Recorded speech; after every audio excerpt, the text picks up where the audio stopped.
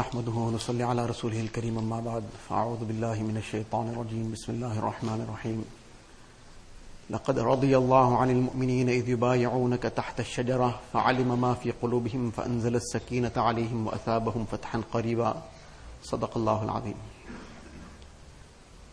This is also an ayat that we will inshallah hear recited in tonight's Taraweeh. In this ayat Allah Ta'ala speaks about the Sahaba Kiram,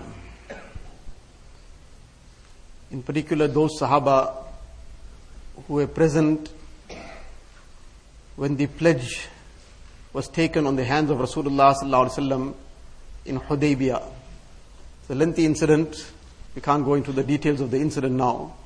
But Nabi sallallahu alaihi wasallam had come with the intention of Umrah, and the Quraysh blocked his way.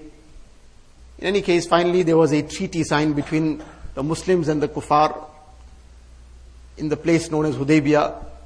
So as a result, this is known as the Treaty of Hudaybiyah. So Allah Ta'ala revealed this ayat regarding those who had taken this pledge. There were approximately 1,500 Sahaba that were with Nabi Sallallahu Alaihi Wasallam. Allah Ta'ala says, لَقَدْ رَضِيَ اللَّهُ عَنِ الْمُؤْمِنِينَ. Allah Ta'ala was pleased with the believers, referring to these Sahaba. لَقَدْ رَضِيَ اللَّهُ عَنِ الْمُؤْمِنِينَ إِذْ يُبَايِعُونَكَ تَحْتَ الشَّجَرَةِ. When they took the pledge on your hands under this tree. There was a tree there, and under this tree Nabi Sallallahu Alaihi Wasallam was sitting, and one after the other, when this rumor was spread that Hazrat Usman radiallahu ta'ala an, who had gone to negotiate with the Quraysh, was martyred, this was a rumor. So Nabi Sallallahu Alaihi Wasallam took the pledge from the Sahaba that we will fight till our last moment, we'll give our life. So everybody came and placed their hands and they gave this pledge. Allah Ta'ala announced His pleasure for all these Sahaba. Allah Ta'ala says that فَعَلِمَ مَا فِي قُلُوبِهِمْ. Allah Ta'ala knows and knew full well what is in their hearts. The truth of their intention. That they weren't just saying something out of lip service. They were genuine in what they were doing. The iman in their hearts. Therefore Allah Ta'ala is saying لَقَدْ رَضِيَ اللَّهُ. Allah Ta'ala knows what's in their hearts. So this is one ayat. Apart from this, there are many ayat of the Quran Sharif where Allah Ta'ala speaks about the rank and the position of the Sahaba Kiram. وَالسَّابِقُونَ الْأَوَّلُونَ مِنَ الْمُهَاجِرِينَ وَالْأَنصَارِ وَالَّذِينَ اتَّبَعُوهُمْ بِإِحْسَانٍ رَضِيَ اللَّهُ عَنْهُمْ وَرَضُوا عَنْهُ. The foreigners among the Muhajirin and Ansar, and those who followed them with ihsan, with righteousness, with goodness. رَضِيَ اللَّهُ عَنْهُمْ وَرَضُوا عَنْهُ. Allah Ta'ala is announcing His ridwan, His pleasure. That announcement which will be made for the Jannatis in general, only in Jannat. The Sahaba got that certificate while they were walking on the earth. Now the lesson we learn from this is that this is an aspect of Aqidah. It's an aspect of belief, of doctrine. And the Quran Sharif is establishing the rank of the Sahaba Kiram. Historical aspects and historical incidents cannot come anywhere in front of the established Aqidah that comes from the Quran Sharif. And Allah Ta'ala is very clearly stating that Allah Ta'ala is pleased with them. Na'udhu billah, some who have this enmity for the Sahaba Kiram, they, in order to now run this down, they say, no, well, this was at the time when the ayat was revealed. Subsequently, na'udhu billah, they all turned away. So what is the implication of this? The implication of this is that na'udhu billah, Allah Ta'ala praised some people who He didn't know that what they're going to do in future. Allah Ta'ala is praising them now, but Allah Ta'ala didn't know that tomorrow they're not going to be the same people. And this ayat will get left in the Quran Sharif, but the people who it referred to, they changed. So where the implication goes to? Every deviation that spread, one of the key factors in that deviation was they tried to move the Sahaba Kiram out of the equation. By moving the Sahaba Kiram out of the equation, now this left the field open for them to do what they wanted to do.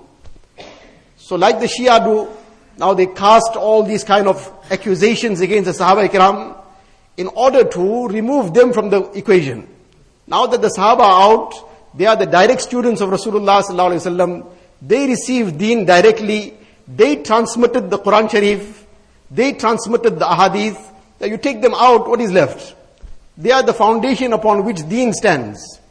So take the foundation away, then nothing stands. So in a very subtle way, because to attack the Quran Sharif directly, that is a very major thing. Nobody's going to take them seriously in any way. To attack the ahadith and attack Nabi Sallallahu Alaihi Wasallam, that too is out of the question. As a strategy, that is no good. So what is the strategy? Take the Sahaba out of the picture. So we need to be very conscious of this, that this is an aspect of Aqidah. And there is no scope whatsoever to harbor any kind of ill feeling for the Sahaba Ikram, to speak anything against them. Once in the time of Hazrat Umar radiallahu ta'ala an, his son Ubaidullah bin Umar radiallahu an, he had a small argument, so to say, happens sometimes between people with Miqdad bin Aswad radiallahu an. So he said some harsh words to him. So Miqdad bin Aswad radiallahu anhu thought, what do I do about this? So he came and complained to Hazrat Umar radiallahu anhu himself, the father, and he was Amirul Mu'mineen at the time. So Umar heard this, he said, bring him here. Let me cut his tongue off. When Hazrat Miqdad realized that he's quite serious, he's not just saying it. So he brought some other senior Sahaba to intercede. He brought the Sahaba to intercede that, look, I didn't mean it to go so far. I just want to clear the matter. So Umar said, no, bring him here.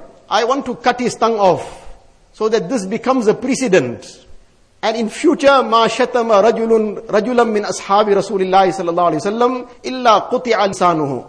So that in future, if ever anybody dares use any kind of hard words, or says anything against the Sahaba, then I would have set the precedent that their tongue will be cut.